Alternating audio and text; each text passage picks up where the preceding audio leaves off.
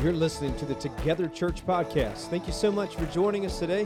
For more information on Together Church, you can visit our website at wearetogether.church. We hope you enjoy today's message. Hey, we're going to be in Ruth chapter 2. This is pretty easy when you preach from a book. If you're in chapter 1 first week, you know that we're in chapter 2 second week, right? Let me give you a little bit of a recap. If you weren't here last week, we are started a series in the book of Ruth. It's a very in-depth book, and I tell you, I have found this to be one of the harder books to preach from, because this book is 95% dialogue of conversations that are taking place between people, where a lot of other books give you a little bit of dialogue, a lot of history, and a lot of events that are happening around it. And last week we were introduced to a couple of characters. We had this one character that we were introduced to named Elimelech, who was the father, and his wife Naomi, and they had 2 children.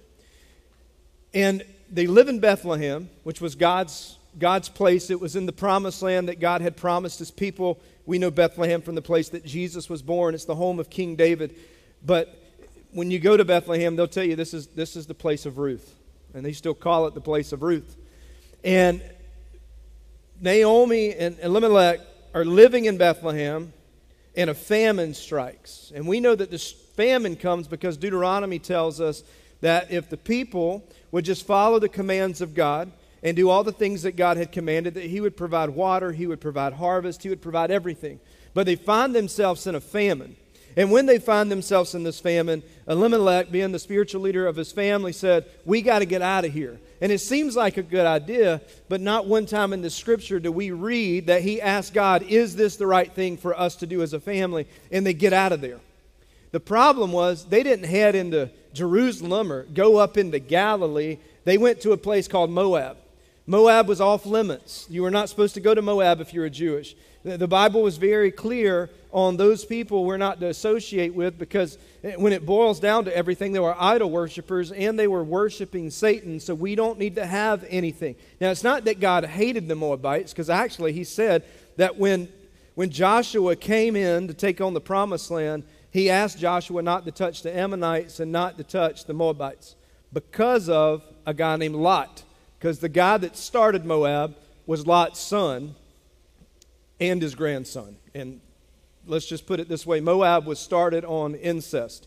So it wasn't a very good country to be. So Elimelech takes his wife and his family. They head on over to Moab. We know that Naomi spends about 10 years there. While there, her husband dies. And then her 2 sons get married to Orpah and Ruth. And at some point within those 10 years, her 2 sons die. She has lost everything. She has no husband. She has no sons. She has these 2 daughter-in-laws. After the 10-year mark, she realizes, I need to go back home. I need to go back to the place where I came from. So she decides that I'm going to Bethlehem. On the journey, her 2 daughter-in-laws, Ruth and Orpah, are coming with her. And she turns and says, y'all just go back home. There's nothing for you in Bethlehem. There's no husbands for you. There's no future for you. You're an outcast. You're not Jewish. You just stay home. Go back home. And Orpah said, oh, see you later. And she goes back to Moab. And then Ruth says, hey, wherever you go, I'll go. Your God will be my God. Your people will be my people. Where you lay your head, I'll lay my head. Because I'm in this. Because we're family, we're community, and I'm sticking with you. And I'm going to go wherever you go. So Ruth and Naomi make the trip back to Bethlehem. When they get there, Naomi's got her head down. She's in shame because she left with everything. She left with a dream that they were going to pursue, and they were going to get everything that they needed, and they were going to be taken care of, only to find themselves in a nightmare. And when they get back to Bethlehem, the first thing we see is her community comes around her, encourages her, welcomes her back, and doesn't make her feel guilty. And that's where we pick up the story today in Ruth chapter 2. We're going to be introduced to a new person here in the story named Boaz.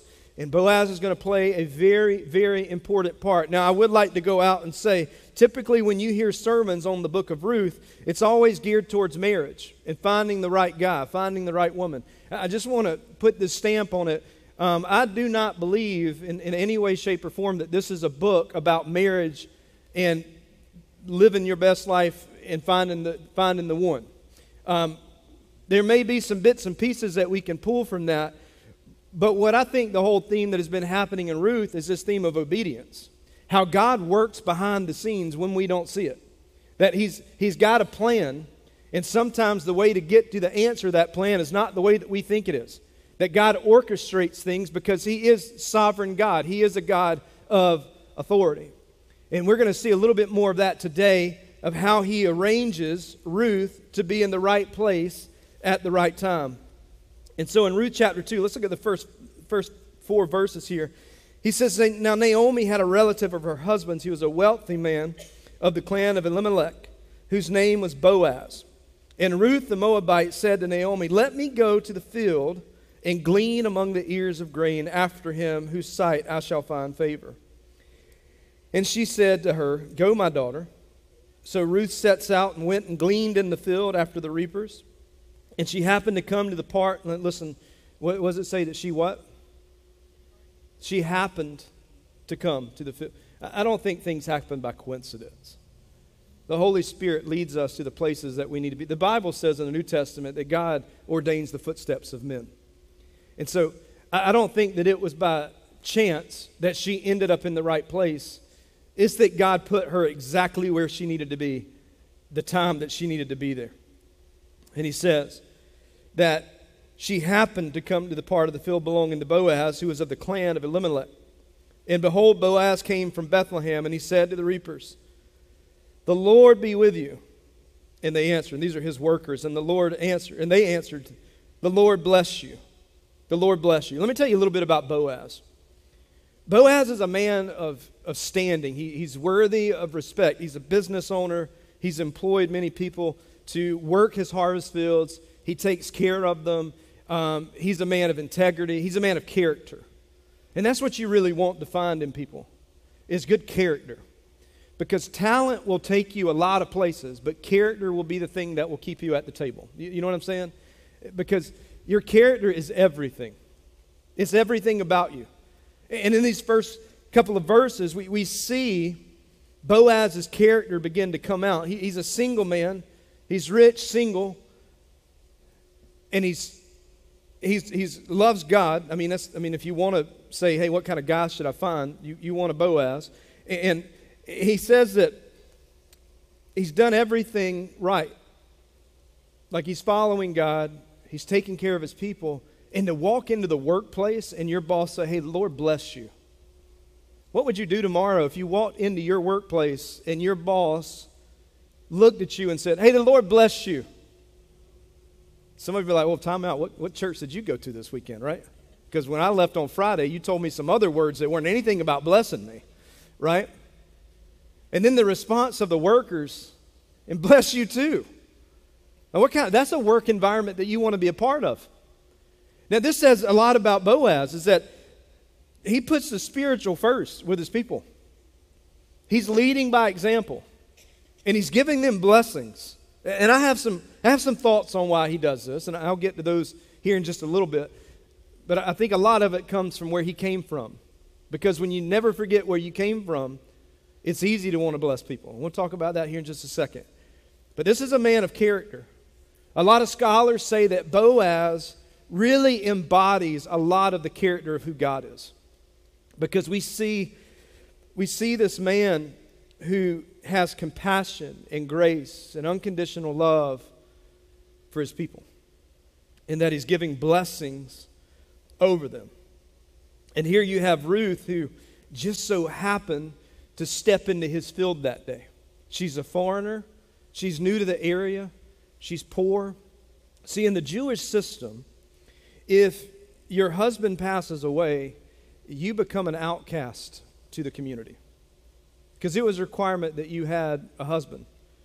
And that wasn't just the first step and only step. The second step was, if you had a husband, you had to have some boys. Now, you can have a lot of girls, but if you didn't have a boy, people would start looking at you as if you sinned, because you had to have a boy to carry on the name of the family. This is why Lot's daughters made the decision that they did and did their thing, and that's how we got Moabite. So, the Moabites. So, what I'm saying is you've got Ruth here who is single, and she's not even Jewish. She's not even truly a part of the community. She's just like some extra piece that came in with Naomi when she came back, but they're treating her as if she's one of them. This is community. They're saying, you don't have all this stuff figured out. You don't know when we go to the synagogue, go to the temple, and we worship. You don't understand what's all going on. That's okay. You don't have to understand this. You just have to know that you have a community wrapped around you that loves and cares for you. So he's going to protect her. He's going to make sure that she's taken care of. He is going to treat her as one of their own. She's not going to be treated as an outcast. But I go back to this question. There are thousands of fields in Bethlehem. When you go to Bethlehem and you look, it is just countryside after countryside. And I just have to ask, how did she end up in this field? What brought her to this? Because this is a life-changing thing. Any other field that she goes to could have cost her life. And she just would have been like anybody else. But what brought her to the field of Boaz? She's out here gleaning. In other words, she's gathering grain. See, it was a Mosaic law that as they gathered grain, anything that fell off the cart, they weren't allowed to pick it up and put it back on the cart. They had to leave it. That way that the widows could come and grab food, because that was their way of taking care of them. It was basically God's social system to take care of the poor. Even to this day in Israel, in many communities, what they'll do is any food they have left over in the night, they'll put it in a bag and tie it and put it out by their doorstep for the poor to come and eat. They still take care. That's a foreign thing for us, isn't it? We just throw the extra stuff away. But they still find use to take care of their people, and so their people can still have dignity and be respected. So she's out gathering grain. Leviticus 19 says this, that when you reap your harvest in your field and you forget a sheaf in the field, don't go back and get it.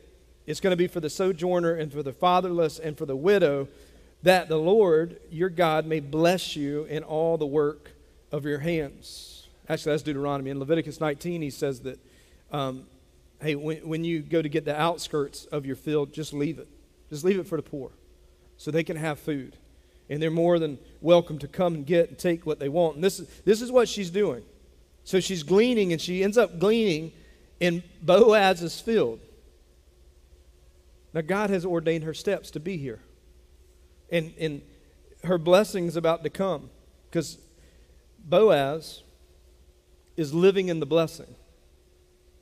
And he recognizes that he's been blessed. And he realizes when you've been blessed, you need to take that blessing and bless other people. You need to use what you got and be a hand to pull other people up, to help other people experience what you're experiencing. And he also understood that his blessing wasn't coming because of his success and and all the fields that he owned and all these things and his popularity. That's not where his success came from. He understood that his blessing came from God, from his obedience. And how do we know that? Because why would you go greet your workers with the Lord bless you? Because I want you to be blessed like I've been blessed.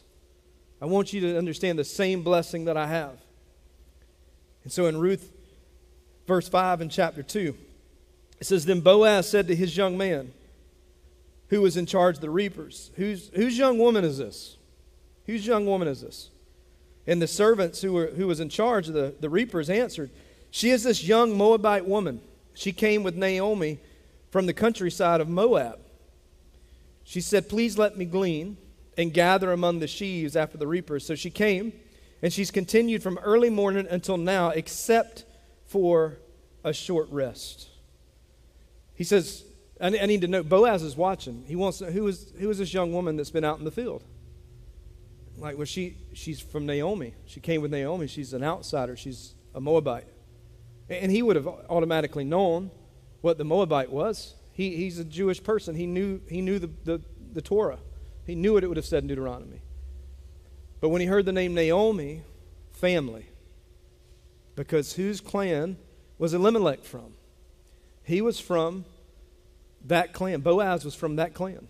They're family. He also has a responsibility as being family to make sure that Naomi and Ruth are taken care of. And so when he sees her, there's a lot of poor and a lot of widows collecting. And I think as they're collecting, he sees what's happening every day. But for some reason on this day, she stands out. He recognizes her, that maybe it's the same poor people coming back to the same fields. But she stands out, and he takes notice. And not only has he taken notice, but listen to the details that the reaper has. He goes, yeah, she's been here all day. She's only taken one break. In other words, he's been watching her the whole time because maybe she was attractive and something caught his eye. And he says, listen, she's here and she's been working all day and she's been no problem.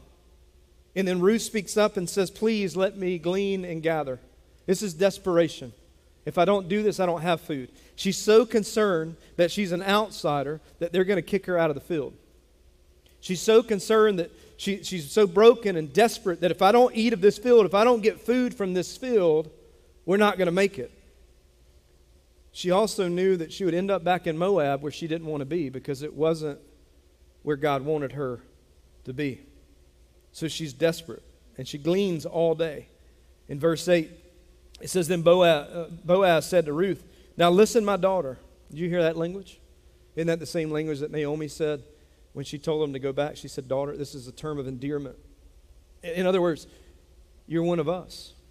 She's like, no, I'm an outsider. No, you're one of us, your family. Your family.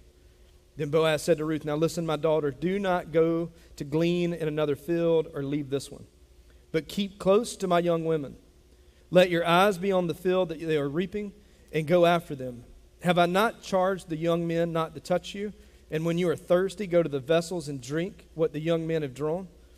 And then she fell on her face, bowing to the ground, and she said to him, why have I found favor in your eyes that you would take notice of me, since I am a foreigner?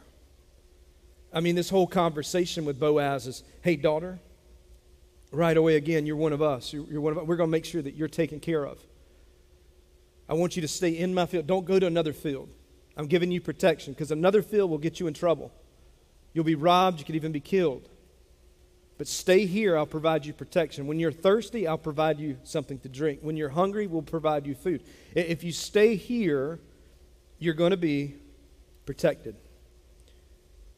Now, this is something Naomi and her family did not do very well. That if you'll trust me and stay here, it'll be good.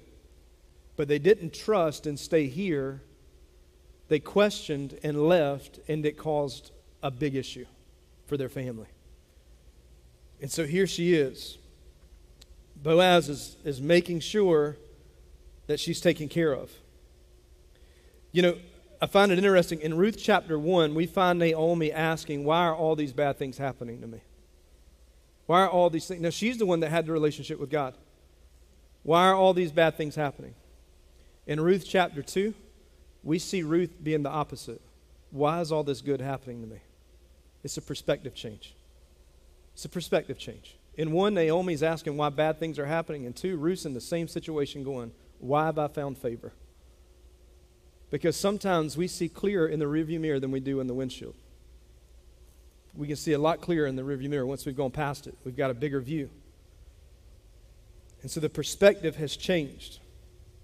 So Ruth wants to know, why is this happening to me? Many scholars, again, believe that she was worried about being not just kicked out of the field, but even kicked out of Bethlehem altogether. But she's found this favor with Boaz. And in verse 10, she basically says this, is what's your intent? Like, why are you doing this? You don't even know me. I'm just like everybody else in this field. What is your intent? Because she's probably used to have been taken advantage of. She lived in a city where they would take advantage of you. And she's an outsider, so why is Boaz going above and beyond? Look at verse 11. And I'll give you some context to that. But she says, but Boaz answered to her, all that you have done for your mother-in-law since the death of your husband has been fully told to me. And how you left your father and mother in your native land, and you came to the people that you did not know before. And she says, the Lord repay you for what you have done, and a full reward he's given you by the Lord God of Israel, under whose wings You have come to take refuge. So why was Ruth being welcomed as an outsider from Boaz? It's interesting. If you'll go back and look at the family tree, do you know who Boaz's mom was? Rahab. If you don't know who Rahab is, she was a Canaanite who was a prostitute. Okay? So Boaz's mom was a prostitute. When Joshua brought the people into the promised land, they were going to take down Jericho. Rahab's the one that protected them and gave them a sight to see and gave them safe passage to leave. And God blessed her by telling her that her family would be protected and taken care of. And Rahab becomes a part of the community. And because of that moment, God's blessing continues with the birth of her son Boaz, who is living off the blessing of his mom's obedience. Isn't that interesting? So now you know why Boaz is saying, Lord bless you, Lord bless you. Because he knew he was one walk around the city from not ever existing. But God protected and God brings out. And so this is why he's going around saying, bless you, bless you, bless you. I know what the blessing is. Not the blessing that I'm wealthy, the blessing that I'm even here. That God chose to reach my mom, who was an outsider, who didn't even believe in the same God. She worshiped false gods. She was a prostitute, but God forgave her and cleansed her and welcomed her into the community. And she got to be a part of the promised land. And Boaz is a part of that. And so Boaz says, listen, I've been watching. I've seen your compassion. I've seen your dedication. I've seen your commitment. And Boaz is giving her worth and value of letting her know where she is. That you're more than just a foreigner. You're one of us, and we're going to take care of you. We're going to make sure that everything is good with you. It's basically saying that her character has been responsible for the blessing that she's getting. Because she was faithful in the small things, that God has given her the reward of the blessing in the bigger things and making sure that she's taken care of. In verse 13, he says this. I'm going to cover some of these verses, and I'm going to go back and give you some points here. Then she said, I have found favor in your eyes, my Lord, for you have comforted me and spoken kindly to your servant. That's important. You've spoken kindly to your servant, though I am not one of your servants. I'm not one of yours, but you still treat me kindly. And she responds to Boaz. And she gives Boaz this term of Lord, showing her perspective of her respect and her honor, that she recognizes who he is and she recognizes the blessing that he has given her. She says, my Lord, what have I done for this blessing? That I'm just one of your servants. I'm just a servant, not even your servant. And what I find interesting, Boaz was reacting to her needs, not her social status. Not because of who she was, but because of her needs. And when she said that she was a servant, what she was really saying to Boaz is, listen, I have limited rights. I can't do a whole lot. Boaz is going, you don't need to worry about that. Because you're taken care of. You're taken care of. So in verse 14, he says, and at mealtime, Boaz said to her, come here and eat some bread and dip your morsel in the wine. So this may be the first date. I don't know. Maybe he saw her in the field. He was like, oh, yeah, come to dinner. She comes to dinner. She sat beside the reapers, and they passed to her roasted grain, and she ate until she was satisfied. She's full. And she had some left over. She had some left over. When she rose to glean, Boaz instructed his young man. He says, hey, let her glean among the sheaves and do not reproach her. And also pull out some from the bundles for her and leave it for her to glean, and do not rebuke her. In other words, what he's saying is, hey, when she's out picking this up, don't embarrass her. Don't single her out. Let her have her dignity. And as a matter of fact, every once in a while, when you're putting the wheat onto the cart, accidentally drop a big piece of it. Drop some along the way so she can get extra. But understand, what we're seeing is an above and beyond generosity for her to make sure that she's taken care of. She has food that she eats so much that she's satisfied. After she just said that she's nothing more than a servant, and Boaz says, no, your family, come sit at my table. And sitting at a table was a sign of we're together, we're the same. And she eats and she leaves satisfied and full, and she has a take me home meal here, a doggy bag. And then he's informing them, do not embarrass her, do not call her out. You make sure she's taken care of, drop some extra so she has more to take home. Boaz is a great guy, isn't he? Like he really is the model for what we should be looking up to and trying to live our lives just like him, because he's modeling God. So in verse 17, he says that, so she gleaned in the field until evening. Now, understand this. She had a lot of food to take home. Couldn't she have just quit? She was good for the day. But she goes right back into the field. So she gleans in her field until evening, and then she beat out what she had gleaned, and it was about an ephah of barley, which is about 5.5 gallons. And she took it up, and she went into the city, and her mother-in-law saw what she had gleaned. She also brought out and gave her what food she had left over after being satisfied, and gave her what food she had left over, and after being satisfied. And her mother-in-law said to her, where did you glean today? And where have you worked? Blessed be the man who took notice of you. So she told her mother-in-law with whom she had worked and said, hey, this man's name with whom I work today is Boaz. And Naomi said to her daughter-in-law, may he be blessed by the Lord, whose kindness has not forsaken the living or the dead. And Naomi also said to her, the man is a close relative of ours, one of our redeemers. And Ruth the Moabite said, besides, he said to me, you shall keep close to my young men until they have finished all my harvest. And Naomi said to Ruth, her daughter-in-law, it is good, my daughter, that you go out with his young woman. Least in another field you'll be assaulted. So she kept close to the young woman of Boaz, gleaning until the end of the barley and wheat harvest. And she lived with her mother-in-law. Did you hear what Naomi said? She said, hey, this is good. Because remember in chapter 1, Naomi said, you don't need to come with me to Bethlehem. There's nothing for you. There's nothing. You're not going to find the man there. You're not going to find the living there. You're going to have to wear the weight of my burden. There's nothing good. And here she goes in chapter 2 going, hey, this is good. Her perspective is changing. She's seeing things much, much different. In chapter 1, she says, hey, don't call me Naomi anymore. Call me Mora, because I'm bitter. That's who I am. In chapter 2, she's saying, Lord, bless him.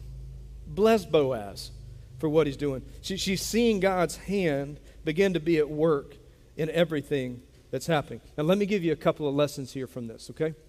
Here's the first thing I want you to pull from this. God has answers that you and I don't know about. God has answers that you and I do not know about. You believe that? Chapter 1, nobody to marry. Chapter 2, hey, what about Boaz? He seems like a nice guy, single, wealthy, loves Jesus, qualifies. If we had all the answers and God answered every prayer exactly like we asked, why would we need him? He has answers that sometimes we don't know about. Our job is not to give the answer. Our job is to consistently spend time in prayer, praying for God to reveal what it is he wants us to know.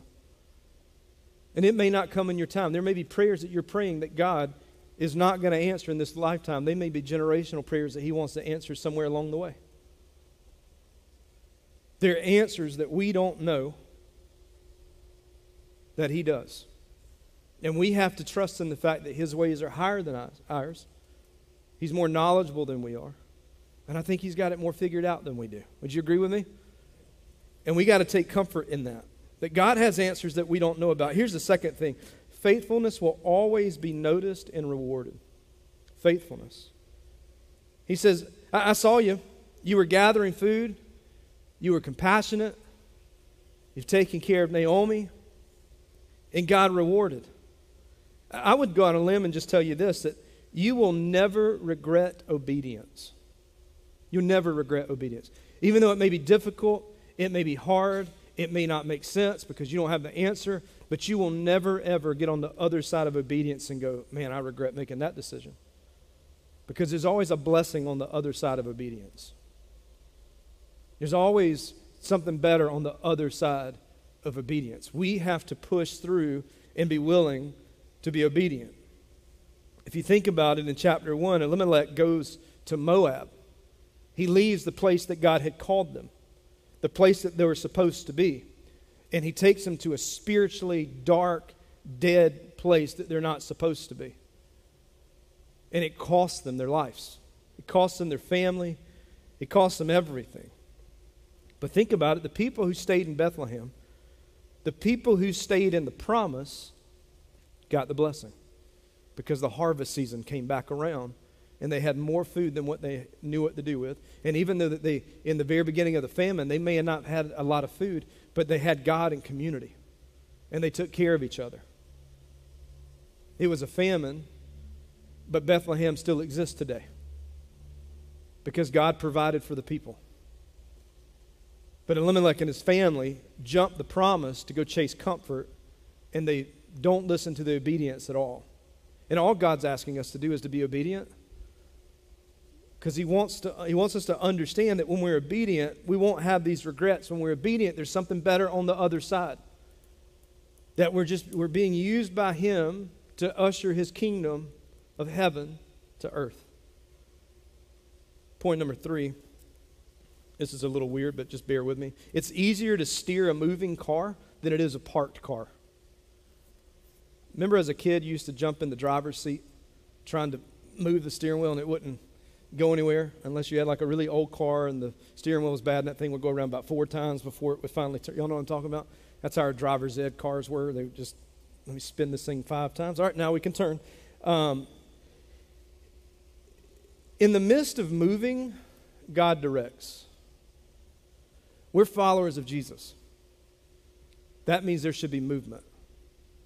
And when there's movement, God will steer the car a lot easier.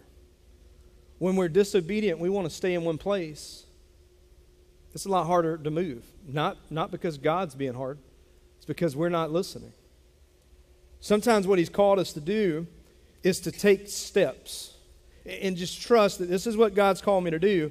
In the midst of stepping out, God gives answers, and the car steers a little bit easier. I remember in college, I'm going to school for a youth ministry degree. We played a lot of games and stuff like that, but we're in youth ministry, and I really had this desire. I wanted to work in church. I wanted to be what my youth pastor was to me, and how important he was and how monumental he was in my life for me to be doing what I'm doing today, because he taught me a couple of things, and one of the biggest things was he said, don't ever ask God to do something big with you if you can't even move a chair on Wednesday night. Well, I want to speak. I want to lead worship. Okay? You can lead worship. Here's a broom. Your job for the next few months is to sweep this floor before students come and when they leave. And for the first couple of weeks, I'm pushing this broom across the floor going, this guy has no idea what the Bible says. God taught me how to play guitar. I'm really good at guitar. He doesn't understand how great I am. But I can tell you at about month number 6, when I played guitar for the first time, there was a humility. Because he taught me this humility. And I knew this is what I want to do. This is what I've been called to do. And so start small. And so I'm in college, and I'm reading the newspaper, and there's an ad for a church youth pastor job part-time. Now, I didn't know what I was signing up for. I just knew it was a youth pastor job part-time. I sent a resume. I didn't know what a resume was. Didn't know how to spell it. Figured it out. Send my resume. They called me. And I thought, how desperate are these people? I haven't graduated. I've never done this before. But they called me. I show up to the interview. Listen, it wasn't me and the pastor. Nobody told me the pastor had quit. It was just a music minister and a secretary. And I thought, oh boy. I walk in to be interviewed thinking that it was going to be the worship pastor, maybe the head of the deacon board, and, the secretary. Oh, no. It was the entire deacon board. And I think every man in that church was a deacon because that room was full. There was more people in that room than a Sunday service on Sunday morning. And then the first question out of somebody's mouth was, you go to North Greenville University? Yes, sir. Easy question. I thought, this is going to be simple. Where do you stand on Calvinism? Well, we hadn't gotten to that yet in class. I said, I'll just tell you where I think people need Jesus, and my job is to tell them about Jesus. Y'all good with that answer? And they're like, yeah, I guess we're good with that answer. What's the next question? I think we're good. I think we know all we need. And the interview lasted like 2 minutes. That was the question that I got. And can I tell you that God put me with about 5 students. And it never grew past like 10. But it was the greatest year and a half that I had working with students. Because there were 5 kids that showed up consistently every week. It wouldn't have happened if I would have used every excuse and not sent out a resume and not gone to that church. Would have never happened. Because it wasn't easy to move the tires on the parked car. God wanted to direct, but I had to take some movement in that. Some of you are waiting on God to give an answer. He's not going to answer until you start moving, taking some steps of faith. You got to start stepping out a little bit. This church is an answer to prayer. This was a car that was parked, and I'm trying to steer it, and God's constantly saying, you going to take a step, or you're going to cop out on this one? You want to do this? And I gave every excuse in the world on why this would never work. I've quit at least 10 times in the last 3.5 years, 3 years, 2.5, whatever, however long we are. But God said, you got to take steps. As soon as we did, the car started moving, and things started turning. And things started turning, and God starts answering prayer after prayer after prayer. Here's what I'm trying to tell you. You've got to take steps of faith and trust that God's going to put you where you need to be. How did Ruth end up in the right field? She just had to get up and walk and go do it. God put her where she needed to be. That would have never happened if she would have just stayed in her mess of just, woe is me, God don't want to do anything with me. I don't have any food, I don't have any friends, I don't have a man. And she says, no, I'm getting up today. And I'm walking, and out of the thousands of fields that she could have gone to, God put her in the field of Boaz. Because it's a lot easier to steer a moving car than it is a parked car. Last point here is how we work says more about our Christian walk than how we worship. How we work says more about our Christian walk than how we worship. You know, it's not hard to look like a Christian here at Together Church, is it? We come in, got our Bibles, highlighters, pens, got our shirts on, sing a little bit, or at least close our eyes and act if we're good. Set up a couple of pipe and drapes and walk out with a smile. It's really easy. Knowing that underneath all that, you've had like an awful week, the enemy is attacking you, you feel guilty, you don't feel worthy to even be here, but you just played a part. It's really easy to be a Christian here. I tell people like this all the time too. You know, they want to go on mission trips, but I'm like, you want to go serve on a mission trip, but you don't even serve in the local church, because it's a lot easier to look like Jesus in another country than it is to look like Jesus here. Because you can fool people for about an hour a week, right? You can fool people for a few days. So it's a lot easier here. But what about at your job? Because Ruth is all by herself. She could have been complaining. She could have had a negative attitude. But she's out in the mundane of life, just recognizing that every piece of glean that she picks up is another blessing from God, until it catches the eye of Boaz. There's something really interesting here. I think it's what happens Monday through Saturday that matters. Like, church is important. Gathering physically together is important. But this should be a launching pad for what happens between Monday and Saturday. It should be a launching pad. We should come in, worship together, grow together, and disperse out of this place and make an impact in the places that we go. Every place that we go. One thing that I've noticed throughout the book so far is this story does not take place in a church. It takes place in the field. That's where God's at work. He's at work in the everyday life. Our job is to take what happens here into our workplaces, into our school environments, into whatever you do. But you got to take steps. And here's what I want to encourage you today as we close. If we have to take anything from this book today, and we just had to pick a big idea, the big idea is obedience. That was the big point of week 1, right? Obedience. Week 2, obedience. Take steps to go do what God's called you to do. Make sure it's His voice, because if it's not His voice and you start walking in the wrong directions, because you're just doing what you want and what you desire, not what He desires, that's going to lead to bad things. You end up in a Moab. But you need to take the steps that God's called you to take and be obedient in that, because He wants to use you. And the blessing is not the riches and not money and not fame and not wealth. And the blessing is the fact that the obedience, the joy that you will have in the obedience of realizing, man, God has blessed me. In turn, I'm going to bless other people. We find more joy in serving than anything because we get to help people. So today, I want to pray for you. I'm going to ask God and the Holy Spirit just to reveal some stuff in your life, to get you out of your place of comfort and put you into a place of obedience. Who would agree with me? Obedience is not comfortable, right? I don't like tension. I hate tension. I want to kill the tension because I don't like awkward situations. But it's in those places is where God really does His work.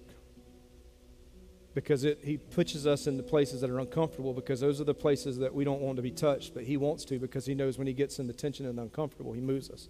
So, Father, I pray right now for our church body. I pray that You've called us to be obedient.